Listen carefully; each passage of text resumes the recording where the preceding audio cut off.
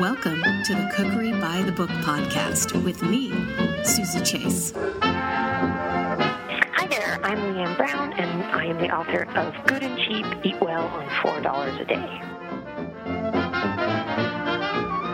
Day. This cookbook is so timely. Food insecurity is a huge problem around the world and right in our backyard in the United States.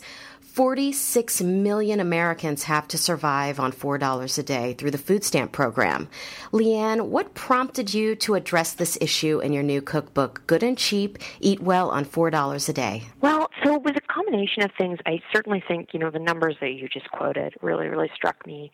And I think part of the reason that really in particular struck me was that I grew up in Canada, and I moved to New York City about 4 years ago to begin the food studies program, the master's degree at NYU. And so there's 46 million people living on food stamps, and millions more who are sort of on the edges of that. And there's only 35 million people in all of Canada. And so that really struck me as a really significant issue. And I just think, you hear those numbers and how can you not want to do something to address it? And then beyond that, I'd always really loved cooking. I really had come into the program thinking, I want to be open-minded and sort of see where this takes me, but I also really want to spread my own personal joy of cooking, and because I think it's one of the most powerful things we can do in our lives to just improve things, improve our health, and just connect ourselves with food a little bit better. And what sort of better way to do that? And when this issue came up, and I had a lot of experiences during my degree that really led me to realize that I think I'm sort of uniquely good at expressing, at really showing people that it's cooking and not budget that is the key to really good food. So for any home cook on a budget, this cookbook is a strategy guide. Give us some of your best supermarket strategies. Sure. It depends on where you're starting, what your general habits are in the supermarket. But one of the things is you're going to want to just start buying things in their most sort of raw state. Buying uncooked grains and dried beans and things like that. And then in the produce section, there's some small things that you can do that will save you money in a big way. And those are, buying things sort of in bulk, buying things like potatoes and onions and things that last quite a long time. Buying larger bags of those, usually it's less expensive. Now, of course, you should check and make sure that the cost per pound is in fact cheaper, not just sort of make that assumption. But for the most part, it will be. Doing things like rather than buying this sort of perfect bag of freshly washed lettuce, which is usually double the price of the bunch of lettuce, buy that bunch of lettuce and just wash it at home. Buy the bag of carrots rather than the sort of similar 1 pound bag of baby carrots, which is one of those funny things that is about double the price and really has almost no difference. It's just that they've sort of processed the carrots into baby carrots. I know, they're not even like babies, right? No, they're not. It's just a name for chopped up, sort of made to look like small carrots. Yeah. So there's all kinds of things like that. And then the sort of really big sort of supermarket and general cooking tool that I really recommend is to just think about buying and to think about making a pantry that is uniquely your own, that is made up of the sorts of things that you like to cook with so that you can have food on the table sort of quickly most of the time. So for me, that means always buying eggs, and it means making sure that I have, things like canned tomatoes, maybe some pasta, rice, dried beans, things like that, always around, and dried spices, so that then, depending on the season, I can buy the wonderful seasonal fruits and vegetables and be inspired by that to make sort of a variety of meals. So things like, I have this one recipe in the book that I always feel is a really great example. It's the crustless quiche. And so you take onions and you caramelize them, and that's your beautiful crust, and you sort of spread that on the bottom of your plate.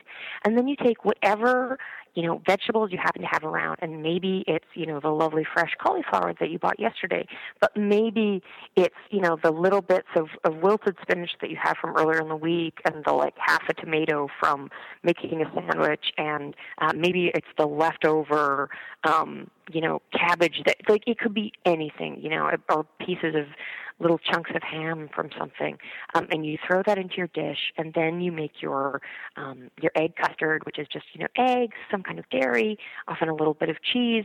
You whip it up and you pour it over whatever you've decided to put in there, and then you bake it, and that's really what you have. And I want people to sort of be in a position to be able to to sort of have dishes like that. They're like, I'm going to just make my quiche with this. I'm just going to make, my fried rice with this, my whatever sort of basic, really flexible recipe, and be able to substitute whatever you happen to have around, whatever is seasonal, whatever sort of jumps to mind, rather than having to go off to the store constantly to buy things for really specific recipes. I want people to be set up to walk into your kitchen, look at your pantry, and just be able to make out of it whatever you have around, so that you're not wasting, and you're really just using up every last. I love how you even have included a seasonal chart, because I kind of think of lettuce as all seasons. Well, and the funny thing is, that was kind of a difficult thing. We tried to create a general guide for seasonality for the United States. But of course, the United States is a huge, huge place, and every part has differences. The Pacific Northwest has very different seasons than the Northeast, and certainly than, there's some parts of the South, like Louisiana, has really its almost very own climate. So that is a very general guide, but you'll definitely want to sort of think about and get in touch with the seasonality of wherever you actually happen to live. I love how you've designed these recipes to be personalized. For example, one of the best comfort foods, toast. You have 13 variations of things on toast. For me, that's really my kind of comfort food. And it's also sort of, I felt, one of the most perfect things to make if you're on your own, if you're single, or, you're just your roommates or your family or whoever happen to be away.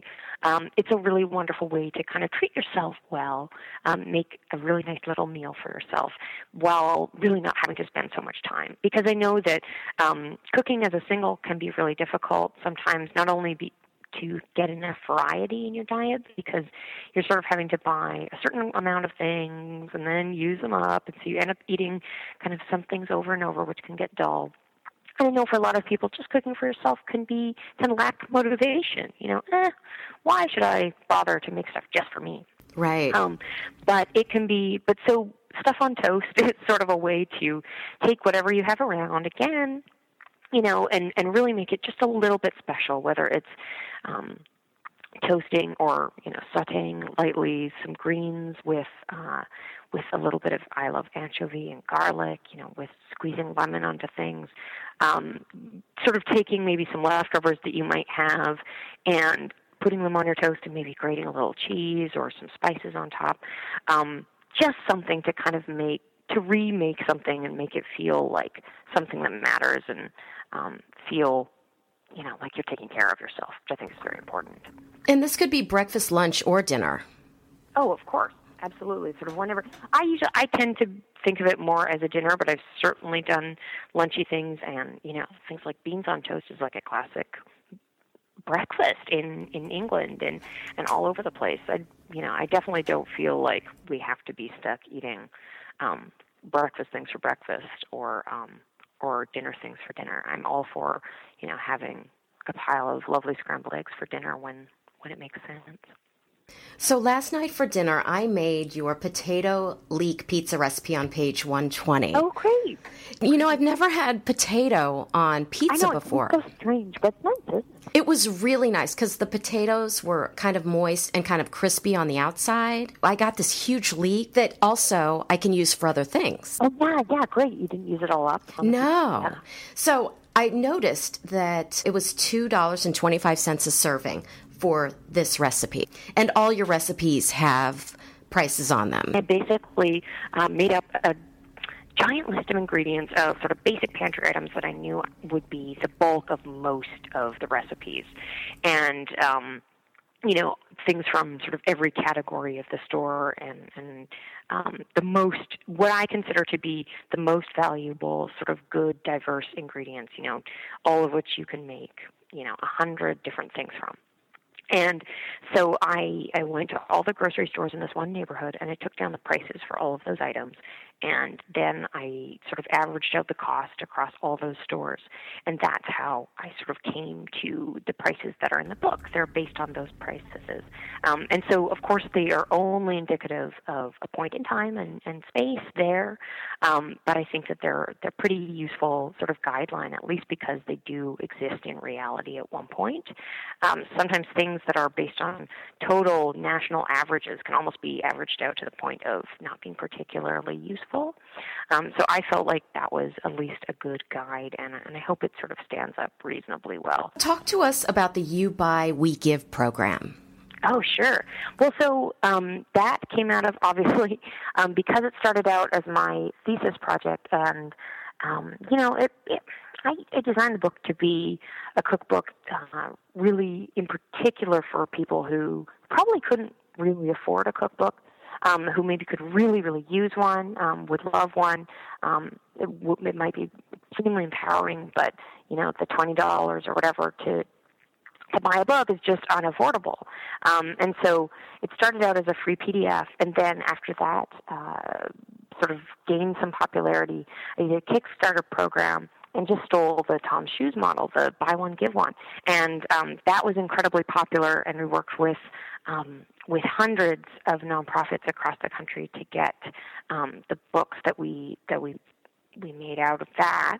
And then now that I am working with Workman Publishing to put out the second edition, which has all the extra wonderful goodies in it, for everyone that is bought at retail, whether it's online, whether it's in a bookstore, anywhere, we're donating one to someone or some family who could use it. And we're partnering with this wonderful organization called Access Wireless, and they are a lifeline provider. So the Lifeline program is this program that's been around since the 80s, and it's basically to give a free phone or phone plan to folks who really can't afford it, and it was designed with the intention that no one should ever have to choose between buying food and paying their food bill. So the clients of Access Wireless are absolutely, the people that we're really targeting. So they have helped distribute the donated copies through nonprofits all across the country, tons and tons of food pantries, and in some cases to their own clients. And at this point, they've distributed over 10,000 for us. And that's just of the second edition. I and my husband, during the Kickstarter campaign last year, were able to donate 9,000, and then sell 24,000 at cost to nonprofits. So at this point, we have almost 50 or a little over 50,000 that have gotten out there, and it's fantastic. And if anyone wants to see the specific details of that, I have this wonderful map on my website at leannebrown.com/impact, and it shows all the nonprofits that we've worked with all across the country, and we are in all 50 states, and there's over 800 organizations that we've worked with. So you can see who we have worked with in your own community if you're really interested. Thanks so much, Leanne, for coming on Cookery by the Book podcast. You bet. It was really fun. Thank you.